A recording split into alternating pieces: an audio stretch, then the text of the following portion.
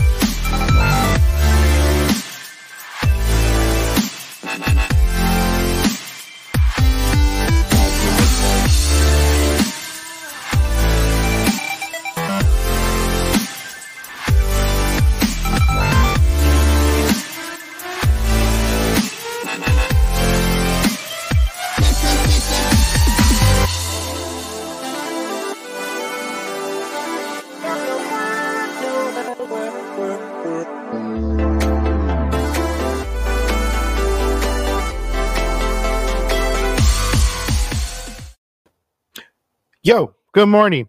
What's going on, everybody? Thank you for joining. Happy St. Patrick's Day. I said Thanksgiving earlier in the other interview. I don't know what I was thinking, but happy St. Patty's Day. I'm wearing my Ireland rugby jersey today because I don't want to get pinched. But yeah, thank you for joining, everyone. So let's go ahead and get started. Oh, well, just to introduce myself, if you're new to this program, my name is Eric Velasquez. I am interviewing the candidates for the San Antonio city elections for 2021. And early voting starts April 19th and ends April 27th. And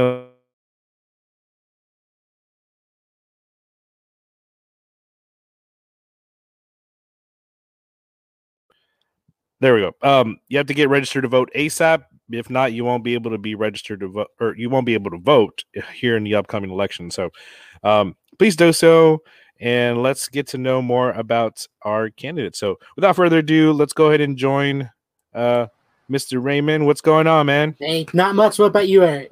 Good.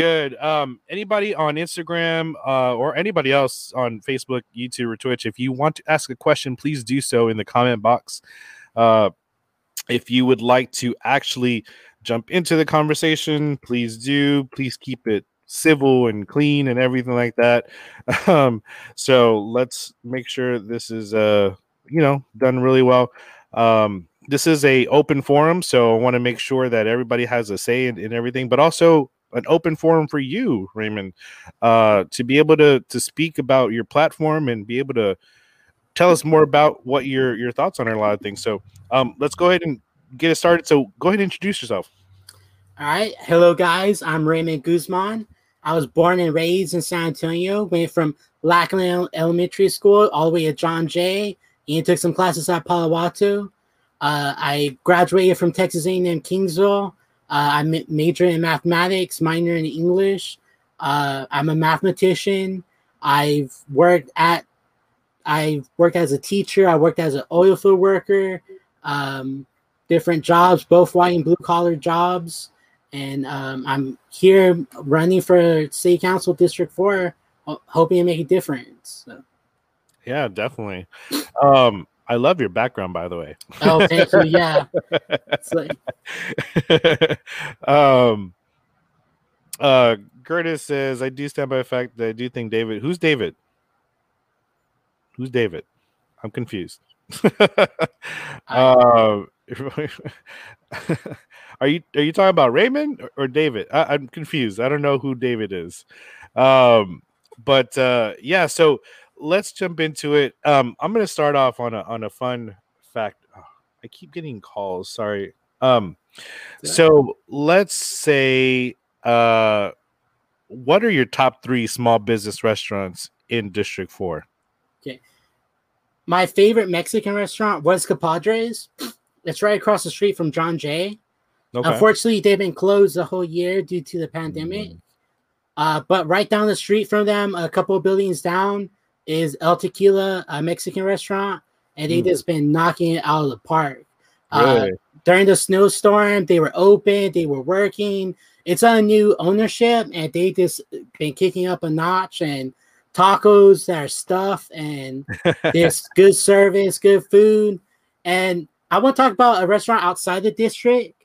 I want to talk about Big Lou's, because it's a family-owned business, I believe, right? Yes, yeah. And I remember going there in high school, and it was a house. It was a small house, but you go there now, it's this giant building, and that's kind of the inspiration to like these small business owners. Like, hey, like even if you saw the house, you could build it up, and you go there, like it's a 3-hour wait to get a table. So it may not be in the district, but I thought it's worth a note for people wanting to start a business. Like, go for it. Mm-hmm. Definitely. Yeah. Any other ones? Some people have had a list. They're like, I got a list, but I got a list, but unfortunately, District 4 has a lack of businesses, especially restaurants. So that's one thing that we need to bring in and build up is the restaurants. Right. And you know, that was one of the questions that I had for some of the other candidates is why there isn't a TERS in District 4, you know? And that's a good question. I mean, District 4 is the face of San Antonio to a lot of people because of Lackland Air Force Base. We get people from all around the world coming every day of the year, and they come and they have to go outside the district to eat at restaurants and to buy stuff, to go shopping, not necessarily for groceries, but if they want to shop for clothes or something like that, they go outside the district. The GIs, you know, they leave the base and they take the bus or they rent a car and go outside the district. And that's something we really need to build up is our restaurants and this short stores for people to come and shop. A lot of military folks are looking to places to eat too. So, I mean, yeah. Oh, like right here at the entrance, the back gate of Lackland Air Force Base off of Valley High, these restaurants are crazy. McDonald's and, you know, churches, they get business like you would not believe. They're opening a tire shop right there by the post office. And there was talk that there was Chick-fil-A and people were so excited. And it's just like, oh, finally something different. But it turned out to be a tire shop. There was a lot of disappointment in that. So. I mean, we need tires too, but we need tires too. But like, like people want food, right? Yeah. But like that goes to one of my ideals is getting food truck zones and farmer market zones. There's a lot of empty lots. Right. So these empty lots that are been vacant for years, like they might be owned, but they have not been developed or just sat there being an eyesore for decades, for 20, 15, 16, maybe 20 years, and it just sits there empty. I mean, if we buy up, put a parking lot and have a food truck zone, the GIs will love it, the locals will love it, or even walking tracks. Like there's a lot of elderlies that want to walk and whatnot, and they might not feel comfortable on the roads, or we don't have sidewalks in that area. So we could take these areas and make walking tracks or food truck zones. There's the possibilities are really endless. Right. And let's talk about all of that during the pandemic, right? Everything was shutting down, but so many people started their own little businesses, right? Especially food trucks, you know, food trucks or food vendors. It kind of blew up, you know. So yeah, like let's start helping these small businesses. And obviously I'm not saying the city needs to do all these things. I'm just saying release some of these red tapes that are blocking some of these people from doing these things, you know? I mean, the red tapes and the zoning is a big issue too. Like, I'm a small business owner and I was looking at zonings, and some of the zoning areas are crazy. Some are understandable, but some you need to relax. Like, okay, we could open these lots up for food or open these lots up for other stuff. And okay, we can sell alcohol here, and relax on the zoning and open some of these areas up for small businesses to thrive or at least start. Right. Definitely. And I'm going to, because I also want this to be a little bit fun, but what are some of your favorite movies? I'm actually a big fan of the Marvel movies, but also like kind of like grimy B-house, like grindhouse movies and like kung fu movies, you know. Just, you know, the Hong Kong media, like the Hong Kong movies. Yeah. Like they have a lot less red tapes to jump through, and the actors are really willing to do a lot more. Like that's where Jackie Chan got his start. Oh, and Jet Li and the actions scenes, full contact, and they actually jump out the buildings, and you could tell a big difference. It's not jumping, like it's not jump cuts all over the place. It's a solid shoot, and it's pretty good, and it shows how dedicated they are to take hits. And subtitles or no subtitles? They both have their benefits. I like dubs. I like when you the dubs, no subtitles, because sometimes they change the script and it's a lot funnier. Other times, you know, like if you just want to get into it and like figure out what's actually going on, subs the way you go. Right. But if you just want to have a good time, and if they really rush the translation, it could be pretty funny and it could be entertaining. So that's always good to watch. Right. Yeah. All right. We'll get back on to topic. I was like, you know what? Let me ask some different questions, dude. I was like, I like keeping it a little bit. I could talk about movies all day. There you go. That's like. Okay. So, what would be your first item of business if you know that you would like to accomplish if you do get elected into office? I have a long list, but one of the things that we have to get on top of is a homeless crisis. So, like right now, the homeless crisis is out of control, and we have to cut back some of the regulations that this city council had put on the police. Like before the pandemic, the police could not remove someone for trespassing if they were homeless. And in District 4, off of Marbach, this became a large problem. Off of Marbach, off of Military, off of 90, they were in droves. They were taking out buildings. They were behind churches. They were behind everywhere. And we really have to address the problem of the homeless. And we need to work with community to do this. There's a lot of homeless programs out there that the city ignore. The fact that they gave over $150,000 to a company in San Francisco to get information on how to deal with the homeless program is dirty and disappointing. And the fact that they did not let the cops help the homeless or deal with it, ignoring them is not a solution. It's really unsympathetic. So we need to make an organization and really contact these churches and these programs. And we need to make a database on finding out who these homeless people are. Are they sex trafficked? Are they homeless? Are they missing people? Are they mentally ill? And really get down to what is causing this problem and what these people need. If they're veterans, let's get them up and let's get them with a veteran program and let's get the base to do something about it too. It's just we can't leave our veterans out there. So we need to make this program in the first 90 days. We need to go to these places and really push people to come on the board. Like, hey, you have this program, your church have these donations, and let's get together and we can talk about, because some churches get like 50-pound bags of rice and beans for the food pantry and they can't really divvy up. Well, some of the homeless shelters get, small cans.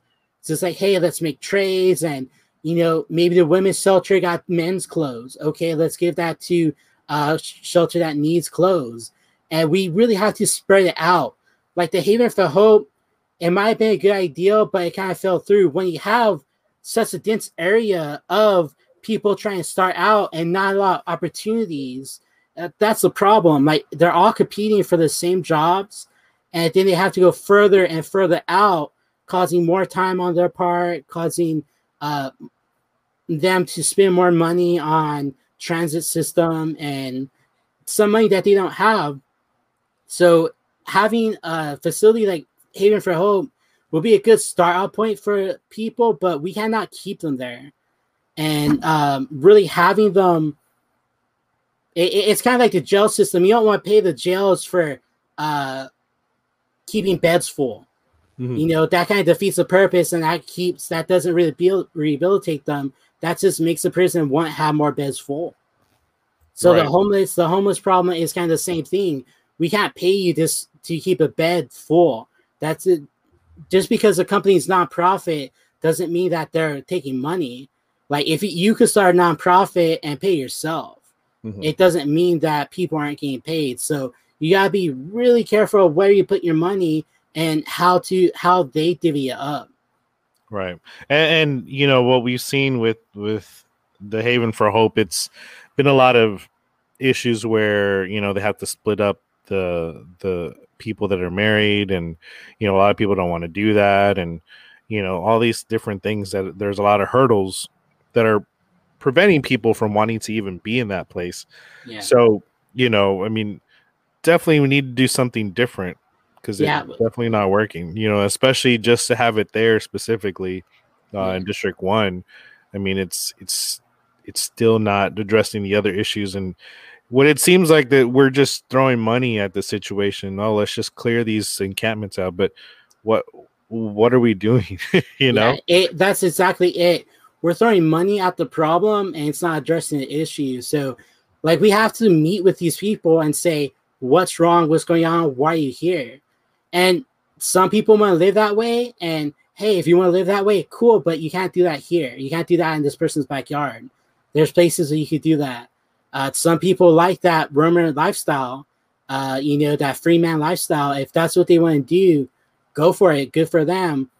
But they can't be panhandling in certain spots, and they can't be camping behind locations. There's got to be there has to be certain areas for them to do that.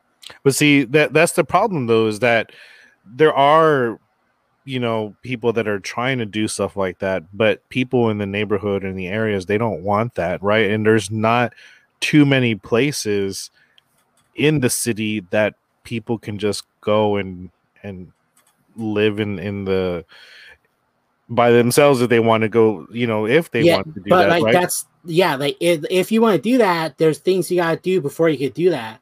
Like, you gotta buy land, or you gotta be a co-op or something like that. You can't just live in the person's backyard, right? But like, those people, like, you gotta say, like, hey, cool, you want to do this, but you gotta do it somewhere else. Like, we really need to address the homeless people that need help, that has mental health problems, or that are out or on bad luck because they can't find a job. Like, the ones that are really truly needing help and not doing it for a lifestyle. Mm-hmm. Like, if it's drugs, like, okay, we need to get you clean or something. If you don't want to get clean, hey, that's your right, but you can't be panhandling. You can't be doing drugs out on the street. You can't be doing this stuff. Mm-hmm. And that seems kind of harsh, but I've been to areas like Louisville and Los Angeles where they let them get away with that, and it is absolutely horrifying. Like, the way that the city is that let them get away with it. It's just like, hey, we want to help you. If you want help, take it. We'll offer it. If you don't want help, you need to move along. And I hope that doesn't come off too harsh, but we want to help them.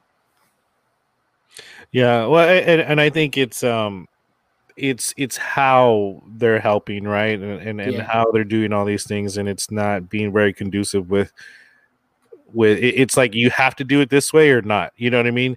And so I think that's where a lot of people are like, well, why would I want that if you're just giving me ultimatums? So I think we need to be a little bit more compassionate with some of these issues, and that's where I think a lot of people are not being compassionate with. Like that's why, like, these programs, like, they need outreach, and it's kind of on the programs, like, hey, here's, like, let's get you off the street, let's get you in a shelter, let's help you with your resume and all this other stuff. Like, that's what I want. But you can only lead the horse to water. Mm-hmm. Like, we can only lay out for them, and we need to put this money towards where they're being helped. Mm-hmm. Yeah. And Chris, they offer help angrily. Yeah, you have the police come, and it is pretty intimidating too if you think about it. You look at the last sweep that they did over 137. I'm not talking about the police going there and taking it. Like, these programs, like, go up there and talk to them, take the picture, take the information, like, who are you, like, what's going on, like, how can we help you, like, what's the problem, are you in trouble? Like, I'm probably coming off more aggressive, but like it's really gotta be a soft-handed approach. Like, who are like, we need to know who they are and help them, like the individual, not as groups, but the individuals need help themselves. Yeah, and I totally agree. I was just saying that's what is happening, right? So we're seeing a lot of these, it's police officers coming in and clearing out, and they're like, oh, we offered them help. It's like, well, it's not really the best approach, right? Like you're saying, it's not the soft-handed. It's like, hey, we offered you help, you don't want it, okay, move on. So Yeah, definitely. We need to change that perspective and that the way everything's being handled. But so what are some of the issues that you feel that are not being addressed in your district? Like, so just a couple of things that maybe aren't being, addressed. Well, of course, we need to update our infrastructure, our roads, our sidewalks, add speed bumps, update the utilities and the internet. Internet's a big one. A lot of people are still using very slow internet, and nowadays we use internet for work, for school, and everything. And a lot of these places are, especially the most of the needed students that need it, are falling behind because they lack the internet. We also need areas for the students to grow and learn stuff on their own. I want to add maker zones. So maker zones are like places where they could build stuff with their hands and eventually get, certified and different stuff, maybe welding and other stuff like that.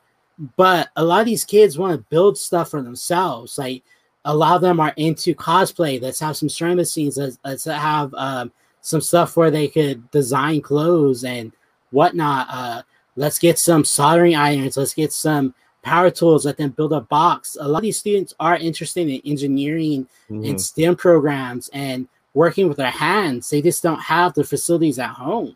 Right. So it's not always about college or military, Yeah. A lot of these things, like me, I did not want to go to college. I knew that for a fact, and I think a lot of people are like that. They don't want to. And if you look at a lot of the people that do go to college, a lot of them aren't doing the job that they got their degree in, or they don't know what they want to do.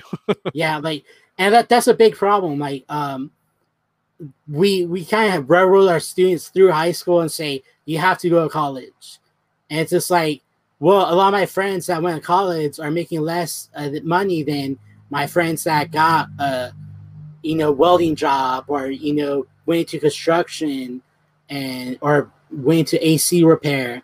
Like they're making a lot more money if they're not in debt. You could get a lot of money from being a truck driver, and you could still go to school while you're doing these jobs, but you can make a lot more money on the start, like starting off. And that's a big problem. These maker zones will really help the students get an idea of what they want to do and really build up these skills. Because I have a friend who was an engineer, and she was very smart. She was around airplanes all her life and had a pilot license and whatnot. And after she graduated from university, she got hired from this airplane company, and she made this design that had rivets in it. And it was just like, oh, we can't do that because the rivets, the gun faces this area, so it'd be impossible. Just because you know how something works doesn't mean you know how to do something. She knows how rivets work, but unless you're out there and actually doing it, to say, okay, well, there's these limitations because of these angles and these tight spaces, and we got to figure out stuff. And that's one of the things that I want to really get the kids on is helping them learn and helping them get stuff done with their hands and improving the infrastructure. We also got to attract businesses to our area. District 4 is a lot of houses. So we have houses and small restaurants and small zones that are kind of out of the way. And we really bring more stuff to the district to bring in more money and keep money in the district and in the city. Yeah, definitely. So what would be your plan to bridge that gap between city council and the citizens itself, to where you are being a little bit more engaged and things like that? What does that look like to you? To me, that first of all, the city council job is a full-time job, and the city council members that aren't taking it, that are just showing up on Wednesday and letting their staff take care of it, that's kind of how we lost connection from our city council into our districts. So it's a full-time job. So you gotta be out there and you gotta be reading these bills and doing research and figuring out what's going on. And you have to be transparent to people in your district. So you have to have open forums, outside city council to meet with the residents and understand what they want.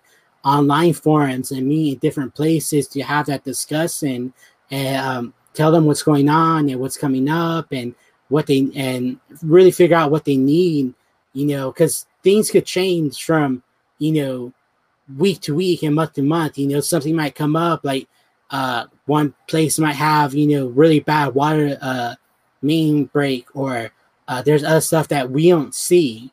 So we really have to be out there and be open to this and use work it as a full-time job. So like you gotta make sacrifice if you have kids or a relationship. Just like any other job, you gotta balance it out. But this one, you really have to push to get the citizens involved, and you gotta do different platforms to get them involved. Some aren't willing to speak online. Some want to go up there and talk to you. Others want to call you on the phone. And you really have to be out there and getting that done. And that's what I'm willing to do. I'm willing to be out here online speaking to you. I'm willing to go places and speak to groups. And I'm willing to take phone calls, in the office, and really seeing what we could do as councilmen to help you. Because without that, like, that's one of the biggest problems a lot of people have right now with our councilmen is lack of communication. I hear like endless number of people saying they email them, they call them, they haven't got replies. They went to the office, waited for hours, like from as soon as they opened till they closed, and never saw the congressman. And it's just disappointing. We're here to represent the people, and given sometimes we can't see you, but we have to be open to seeing you and sometimes go out of our way to go and actually interact with the public. Right. Yeah. And I think, things like this, and thank you for coming on, by the way. Oh, no problem. It's things like this that I always, I think of it myself because I ran last year for office as well. And I never turned down the opportunity to be able to go and talk to somebody, right? Whether it be from a podcast or whatever it is. But what I've noticed is a lot of people tend to say, well, they always just look at, well, how many people do you have following? Oh, you don't have credentials or all this stuff. But at the end of the day, you are still a constituent, right? Yeah. People that you talk to. So if you're not willing to talk to people, then then there's something wrong with it. Just because they don't have a big following or they're not a major news media, you know what I mean? And it also goes back to donations too. So like a lot of these Congress city council members, they're more willing to talk to someone who donated the maximum amount of the allowed for donations, or they're willing to talk to someone because they are more wealthy. And that defeats the point. So right now, I'm not taking donations at all. So if y'all visit my website, you can see I'm just not taking donations. Everything, I'm willing to put my money where my mouth is. And I'm working for your vote and not for the money. So whether you have nothing to donate or you could donate the full amount, it doesn't matter. I'm willing to work for both of you. And right now, it's not the time to ask for donations anyways, with the winter storm and the pandemic. So why not start, taking money out of politics? And who's best to start than yourself? So, right. If I'm not willing to do this, then why would I expect other people to do this? So if I'm not willing to put my money where my mouth is, then I shouldn't expect other people to do that. But I am. I'm willing to put my money where my mouth is, and I'm here to work for your vote and not for your donations. Yeah. And that is a big issue that I've always fought for as well, is that why are we spending so much money on campaigns, right? Why can't we start doing a different approach to it? Yes, everybody's like, oh, campaigns are expensive, but why? Why should they be, right?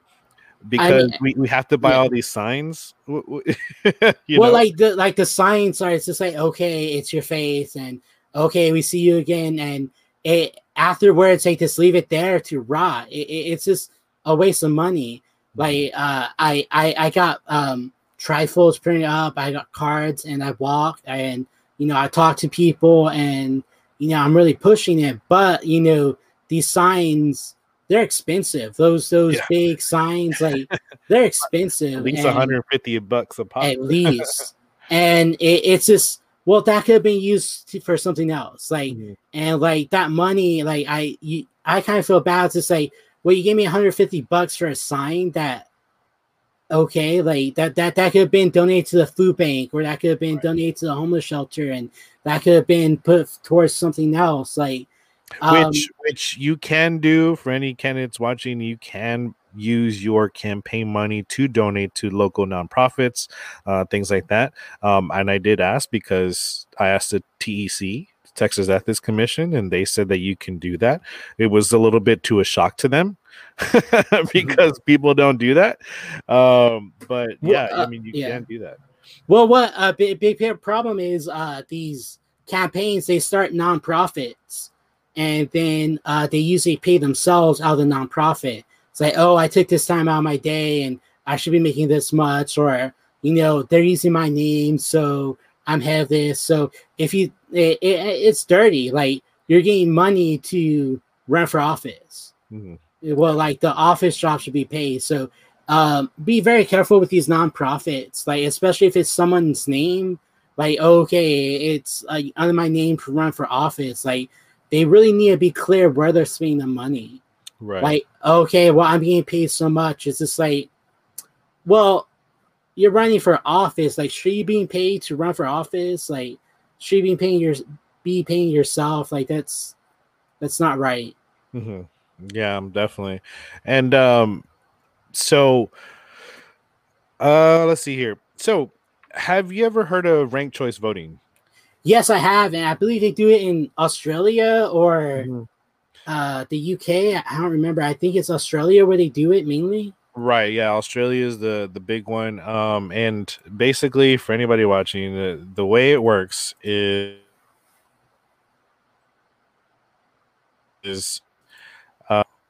you basically, it's the same way we vote now, as far as you go in and you, oh, hold on, sorry, my internet. You go in and vote, right? Just one time. And so what happens is everybody still has to have the candidate who wins has to have the 50+1 percentage to win, right? 51%. So what happens is that if on the first round, if no candidate, which sometimes, a lot of times, if there's a lot of candidates in that race, you know, there isn't going to be a majority winner usually. So then nobody will get that. And what will happen is that'll induce a runoff election. The runoff elections here in Bexar County cost us taxpayers $8 to $10 million every time we have a runoff election. So that's a lot of money going to these elections that don't get a high turnout to begin with for the runoff elections already. And then also volunteer time and all this stuff, right? So you have that. But with this, if nobody is a clear winner, then it goes into a round 2. And keep in mind, you're not voting 1, 2, 3, 4 times. You're just voting the one time, and it's an automatic process that happens. And if your first candidate of choice does not win, then or gets knocked out, then your second person that you voted for gets those votes tallied up for them, and then so on and so forth until it was a clear winner. And with ranked choice voting, it creates a better picture of how people are voting, and the better picture for them to say, this is who I want to vote for specifically, instead of just having just 2 specific candidates, which it tends to act that way in our system. So ranked choice voting is a different process, and it's brand new to the US. So is this something that you would like to see something happen like that in here? Or it's a good possibility. We need to kind of educate the voters on local politicians, and this will benefit those who are more educated on the who they're voting for. But that would be a good solution to not having runoffs. Like, I would be up for it, but we really have to push voters to more inform themselves on who they're voting for. And this will be a good solution on, candidates kind of working with each other. Like, hey, if I'm a good choice, but, consider so-and-so as well. Or, but that might also split the vote a little bit more. So there's it could get kind of complicated, but it's a good solution to not having a runoff. Yeah. Right, definitely. And it would create more opportunity for people to vote the way they want to vote, instead of, because ranked choice voting actually prevents splitting the vote, and it also prevents from having that spoiler effect, right? Because you always have these people that are like, well, this person has name recognition, which shouldn't be even a thing, right? But a lot of people have name recognitions, and that's all they look for, instead of actually looking at what their policies are. So I mean, that's something that this usually would help and change, fix that. Again, it is a new process for the U.S. in general, and not even talked about here in Texas. So just wanted to bring that into the conversation, because I think it's important to be able to think of different things, Yeah, it's a good solution. It's something that we might have to test out on a couple of smaller elections and really get people trying out. We need some test runs and make sure it's going, and we might have to update some of the voting systems to make sure they could do it. So we have to make sure that the voting systems could do it and they're updated. But it's a good solution to not having runoffs. So. Right, exactly. So what are some things that you feel, as far as with the police department, and I mean, obviously the big talk right now is the arbitrations, and also with the repealing of 174 that people are petitioning for. So what is your position on with the SAPD? Do you think there needs to be some changes fixed with the way they reprimand people, or what are your thoughts on that? So SAPD does a good job for the number of cops that they have. They're very, very understaffed. And I want to get a substation in District 4 for the police, but they are understaffed, and that will be kind of an uphill battle. We do need the safety in our neighborhoods for more patrols. But there's small things that we can do to improve the police force. First of all, we cannot defund them. That's been tried in several places, and the crime rate shoots up. So defunding them is not the answer.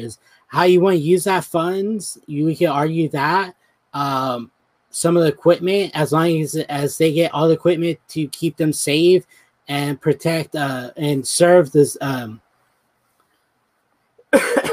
serve the people of San Antonio, like, let's get some body cams and make sure they have their vests, the bulletproof vests, and make sure everything's up to date and in good conditions. But some of the things that we can change is dealing with the officers' mental health. And I don't hear this talked about a lot. It's a stressful job. And you're dealing with the public, and you're out there. So changes in their daily lives can affect them. So we need a system for them to get, daily checks, like, hey, how are you doing? How things are at home? Are you in a good mood? And if they're in a good mood, a lot of times bad things happen because they're overworked, they're stressed, and just like any jobs, people make mistakes. So not pushing too much overtime is a good solution, and having different superiors check on them. Maybe keep a daily log and that they turn in, like, hey, how are you all starting off your shift? Like, how's everything? And because people make mistakes when the stress levels are high, like, and that's where anger starts and stuff like that starts. But I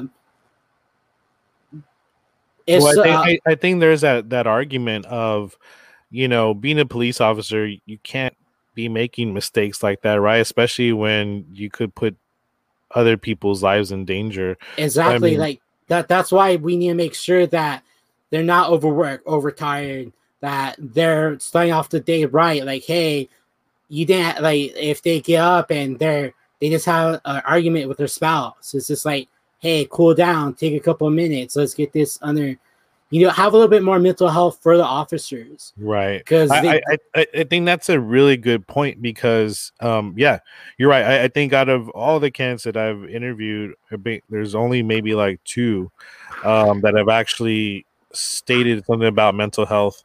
So that's a really good point. I also think, though, is that a lot of the police officers aren't going to admit that they're going through some things because of a stigma, right? The same thing with the military. We never talked about mental health because you didn't want to be listed at that person, right? That guy or that girl that, oh, they're going through some mental illness, so there's a stigma behind that. So maybe we need to try to remove that stigma, Yes, and like the first step of removing that stigma is working with it. It's just like, hey, you're upset. It's okay, you're upset. You have an argument with your spouse or whatnot, and just do hey, take a 5-10 minute break, like clear your mind. You just got off of a stressful call. Like they deal with stressful calls all the time with home. This very disturbing things, and it's just like, hey, what you saw was disturbing. Yes, what you deal with was a stressful situation. Take a minute, gather yourself, make sure you're okay.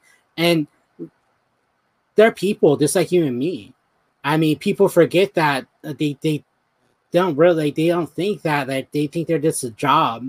They're people just like you and I. They deal with feelings, they deal with other stuff, and mental health is a big thing. And having people help them with their mental health and having people on the force to go out with them to deal with other people with mental health is a big issue. And improving their work environment, we'll see that in the community. They'll be a little bit better in the community. And we also have to deal with how they reprimand people. I mean, if there's a bad apple, there's a bad apple.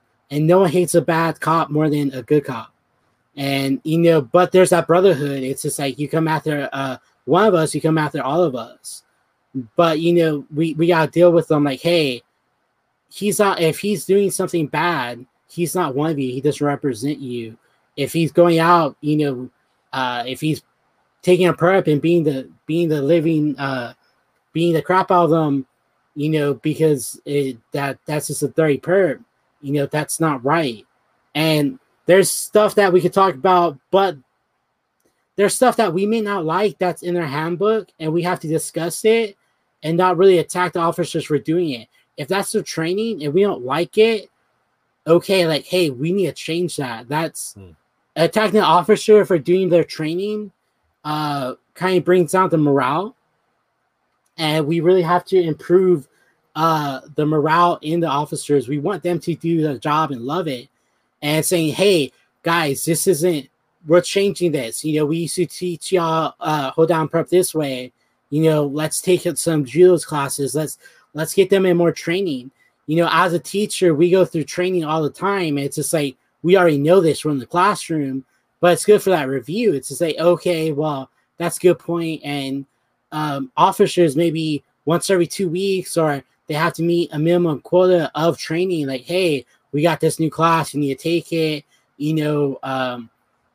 At the end of your shift, you could come and sit in a seminar and just different stuff like that, and improving the training and really pushing how to deal with citizens. So like we could training like and they could get bonuses or small things like, hey, we're gonna feed y'all, we got some pizza, come for a training, and this small stuff to make it more enjoyable plays. I mean, people may think that's outrageous, but if that was your job, you're like, hey, like, cool pizza, and but I have to sit through this stuff. Like, all right, but we really have to get it done. Yeah, definitely.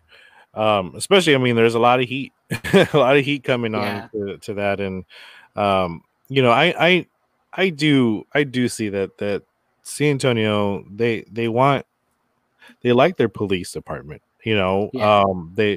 There's obviously a lot of issues sometimes with people in minority and stuff like that might come across some issues of possible extremism or something like that. Maybe when they get pulled over, it gets a little excessive. Yes. So I mean, it's just like one of those things where we gotta let the officers have, recordings, and let's back it up, and that's a whole system we gotta build up, and if the officers want to wear, get glasses that record the stops, or have a GoPro on them for extra protection for themselves, we should encourage that. Yeah, because people could say something happens and that tarnishes the officer, and right. It's you versus them, and it's become this whole argument, and we really need clarity on what happens out there. Yeah. And overall, I think this will help the officers, and this will keep the citizens safe. And if you do face stuff like that, keep track, go, like I remember my father, while I was first driving, like, what you do when you get pulled over, you leave your hands on steering wheel, and you get your license out, your registrations out, and this, yes sir, no sir, yes ma'am, no ma'am. Some people, like I heard people at this, yelling at the officer, why you pulled me over, and that ramps them up, that makes them defensive. It's just like, why are they angry? It's also how interactions, like, if I got pulled over, I get angry too. It's just like, what did I do? Like, come on, maybe I was speeding, maybe I didn't use a turn signal or something. But you gotta keep calm. You gotta use your mind and really go with it. And if things don't go in your favor, report it, go through it. And I think there's a lot of issue because there's not a lot of whole accountability, right? So people are upset because, well, yeah, they may report some of these things, and I mean, you've seen recently with some of these issues where people are being killed or shot and things like that, and there's no accountability, and so people are frustrated and upset as well, so we really need to look at those aspects. And if I get pulled over, which it happens rarely, but yeah, I record on my phone, and I actually have a shortcut on my phone where I just say I got pulled over, and it starts recording, and it'll send a text message to my wife and things like that, my location,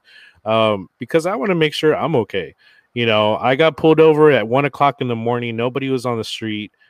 I was putting out yard signs for my campaign, and for justice of the peace, and I get pulled over by a cop, and he said, because I didn't use my blinker, and I'm like, there's nobody on the highway.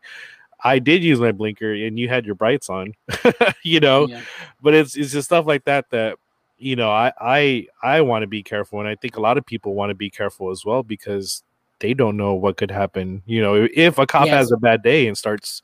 Yes, but like that's one thing that we need to deal with, is the cops aren't the bad guys, and like they may feel like it, like sometimes when you get pulled over, but they're ultimately there to keep things in order. They're looking for things, and like San Antonio we're a part of like the trail for human trafficking, and we have a lot of old ladies that's been missing lately. For the last couple of years, like these older ladies have been, one left the flea market, one was leaving HEB, her work, and they just disappear, and we can't find them. And we had that phone call for the guy. He was in the back of an 18-wheeler, and they couldn't find him, and there was people dying, and they as far as I know, they never found them.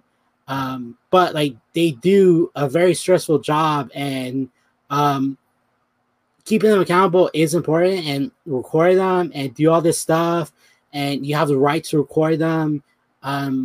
But going in a situation with fear is really never good. You could be on edge, and you could be, hyper aware, but like there's this, like you and me, like doing their job to say, hey, what are you doing? You didn't turn. Like you said, it was 1 a.m. He might have thought you were drunk. Like, hey, this guy took a turn out of nowhere, or something like that. So bad cops are a thing, but we can't just assume they're doing something in bad reason.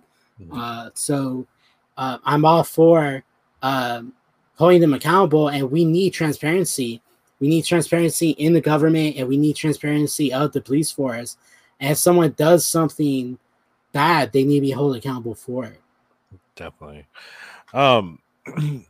So with property taxes being such a big issue, what are some things that you would like to see done from a city council, position? Obviously, I know you can't change anything with the with BCAD, but what are some things that you would like to see done that maybe you can do? We can't change the appraisal system, and the houses have been overappraised in San Antonio for years. One thing that we can do is increase the homestead exemption. And right now, it's only $5,000. And that sounds like a lot, but that's taken off the value of your house. So if your house value is $150,000, taking off $5,000 doesn't lower your taxes at all. And then they raise your property value too. And they raise your property value, yes. So getting that to a point that will actually help the people that qualify for that is a big issue. So I want to double it at least, but if we could get it up to 50,000, that would be awesome.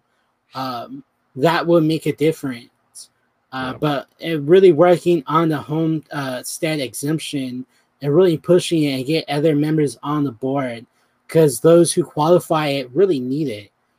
This will be elderly over 65. This will be disabled vets. This will be disabled people, disabled vets and their spouses. So, and it's only on one property. So pushing this really will help those who need it. We can't do much about anyone else. We might be able to add some tax exemptions for solar panels and other stuff like that, but that's just more drama right there. But really, the homestead exemption, we really need to get 10 times higher, double it at least. Yeah, definitely. And just for anybody watching, the website to protest your taxes is bcad.org. You should be getting a appraisal soon in the mail.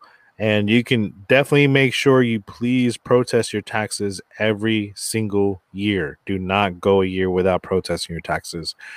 It's a very simple process as far as, saying that you do not want to, you don't agree with the pricing. You send it, they'll send you a offer, and then you reject that one as well, and then you'll go in for a formal interview. So that one takes a little bit more time just because you have to go to a meeting and a hearing, and it's a little intimidating if you haven't been to one before, but just think of it like you're going for a car sales. that's what it feels like. So just go in there and just let them know what's wrong with your home, and things like that. So definitely do that every single year, so that way your home you don't get priced out of your home. That's an issue that we're having a lot with some of these districts and stuff, that they're getting priced out of their homes, and they are getting gerrymandered. It's outrageous how overpriced, how they evaluate it. It's just some of these houses, haven't been updated since they were built, and they're being saying, oh, this is a $300,000 house, a $300,000 house. And it's just like, come on, like the people live there since they built it. Like they cannot pay taxes on a house that much. It's just something we need to address. That's something that is higher up. We can't really address that, but the homestead exemption is something our city council can address and very well should address. Definitely. And all they do is they just look at pictures from Google Photos and look and see outside your home and above and see if you've installed a pool or something. And that's all they do. They don't look at, what's wrong with the inside of your home or the things that you need to do and what holes are in your house. I told there's a hole in the siding of my house, so I have to fix it. Oh, and that's a lot of things that people didn't understand when we had the froze. It's just like, all right, like we're built for the heat. Like we were not ready for this. And I had people online, wear wool socks and this and that. It's just like, I have nothing made from wool. Right. Like I don't know anyone, in this 5 mile radius has anything from wool except for the animals. So it's just like we were not prepared. And a lot of these houses are on concrete, and it's just bad old insulation, and it was just a nightmare. So. Yeah, definitely. So, all right. Well, is there anything else that you want to kind of to say about your campaign before we close up? I just want to talk about more transparency. We need to deal with CPS and SALs, especially CPS after what happened during the last winter storm. We need to hold them accountable. We need to hold leadership accountable.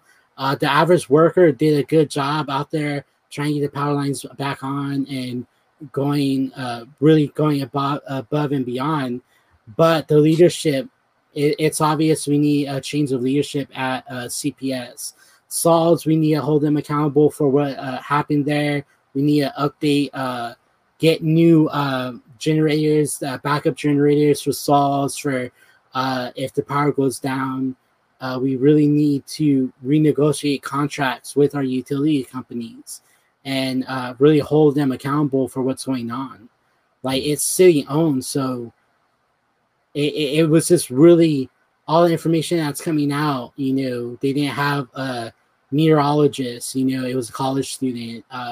They weren't ready. They didn't have backup plans. That was just lack of leadership. You know, you need to hold people accountable for what happens. And the fact that their leadership has nothing, has not been penalized in any ways, whether that was deduction or being fired, it's something we need to address. Like, people died because of their lack of action. And that's very serious. And it was a freak storm, but we had weeks notice. We had 2 weeks notice. We had almost a month notice that something was coming and it was going to have snow. And snow, people, believe it or not, snow is a natural disaster in Texas. Mm-hmm. We don't know how to deal with it. That was more snow than I've seen in my life. Like, and it's something that we never drove in. Our roads aren't ready for it.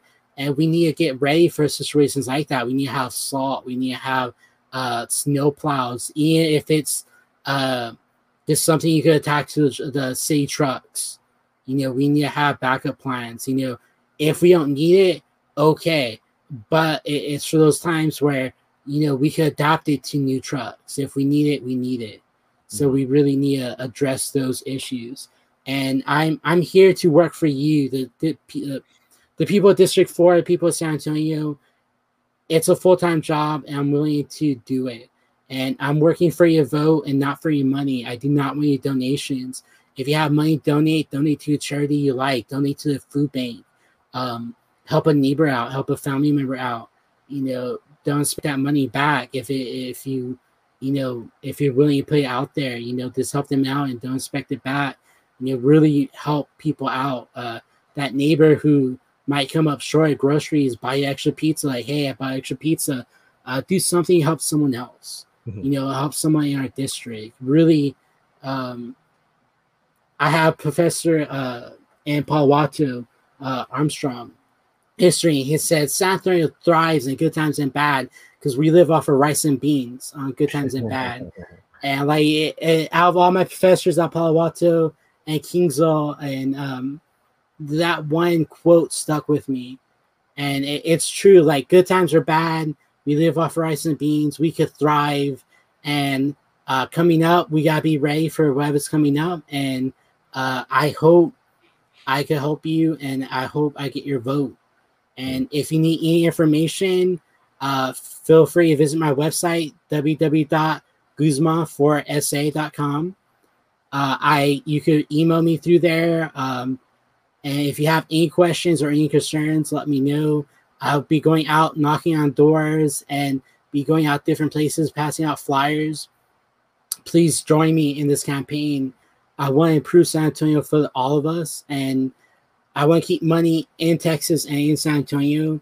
So anything that comes up, if we could do it with people in our area, that's the first thing. We cannot be seeing money outside the area unless we have no other choice. So we need to bring money in. We need to keep money here.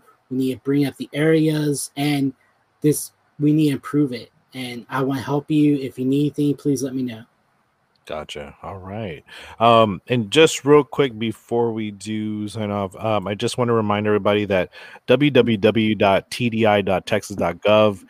If you have had an issue with your renter's insurance, your home insurance, things like that, especially during this last freeze, and you're not getting the help you can from the insurance company, try to give them a call. This is an actual government entity, not a company.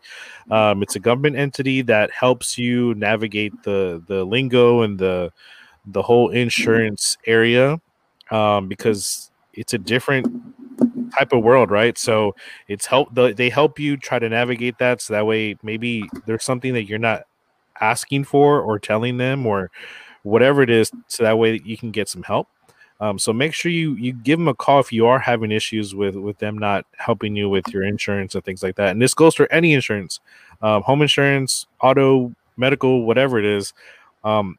They are actually a good entity to help navigate that area. So just want to plug that in, just because there's been a lot of people that have complained about the renter's insurance and stuff like that with the recent freeze. So I know it's not recent. I know it's a month ago, but either way, it's still affecting some people, It still is like this, the pipe damage, and then the damage from that, and this like HEB's barely getting back to normal, and it was really a hard time for everyone. So right. It's just something that we have to come back from. Yeah, for sure. So awesome. Well, I appreciate you for coming on, Raymond. No, thank you for having me. And yeah, for sure. And I hope you had a good time. Real quick, what are some of your favorite music bands? Oh man, like that's a tough one. I like a lot, like mainly oh man, like I like 80s rock. Okay. Kind of like that hairstyle rock. This like rock music is a heavy one, but I'm really into more songs individually than bands. Okay. But like mainly 80s, 90s rock, like this giving the people that time period. That's kind of what I listen to. You have like a lot like Nirvana. Kind of thing, or Nirvana, and this like Blink-182's also got a couple of good songs. AC/DC, ZZ Top. This a lot of the very like rock bands. Right. Some country. Like I remember seeing Willie Nelson at the rodeo a couple of years ago. That was very, very intense. That was very cool. Like it was mainly his kids playing, but he did sing a couple of songs. Right. So like that was really cool. That's awesome. But San Antonio is like the mellow, the place for heavy metal. Like it was a big city for heavy metal for like the longest time. Yeah. And hopefully we could bring stuff like that back. This bands and live music, and people want to start something up. Like we need to set venues up for that again. Like I remember they closed a White Rabbit more than a couple of years ago. So like we can't have that hole to fill in San Antonio. Well, it's now the Paper Tiger. Oh, the Paper Tiger. Yeah, it's Paper Tiger now, but it was also closed obviously during the pandemic. But I think they did something up in Austin that kind of prevented some of these places that to shut down completely. Go out of business. So I don't know what they did, but. Yeah, and like that. Yeah, that's one thing we gotta compete with is Austin. We need San Antonio is a tourist city, but Austin's been getting a lot of tourists because of the bands and stuff like that. So we need to step it up and really compete with Austin on that area. Yeah, definitely. So, all right. Well, thank you. And all the viewers who are watching, if you would like to contribute to this live stream at all, my Cash App is down below. I just do this for free. I'm just doing this out of my own time. So if you would like to also donate, please do. I appreciate it. And thank you everyone for watching. Thank you, Raymond, for joining and just having Thank you for having me. Yeah, for sure. And awesome. You guys have an awesome day. All right.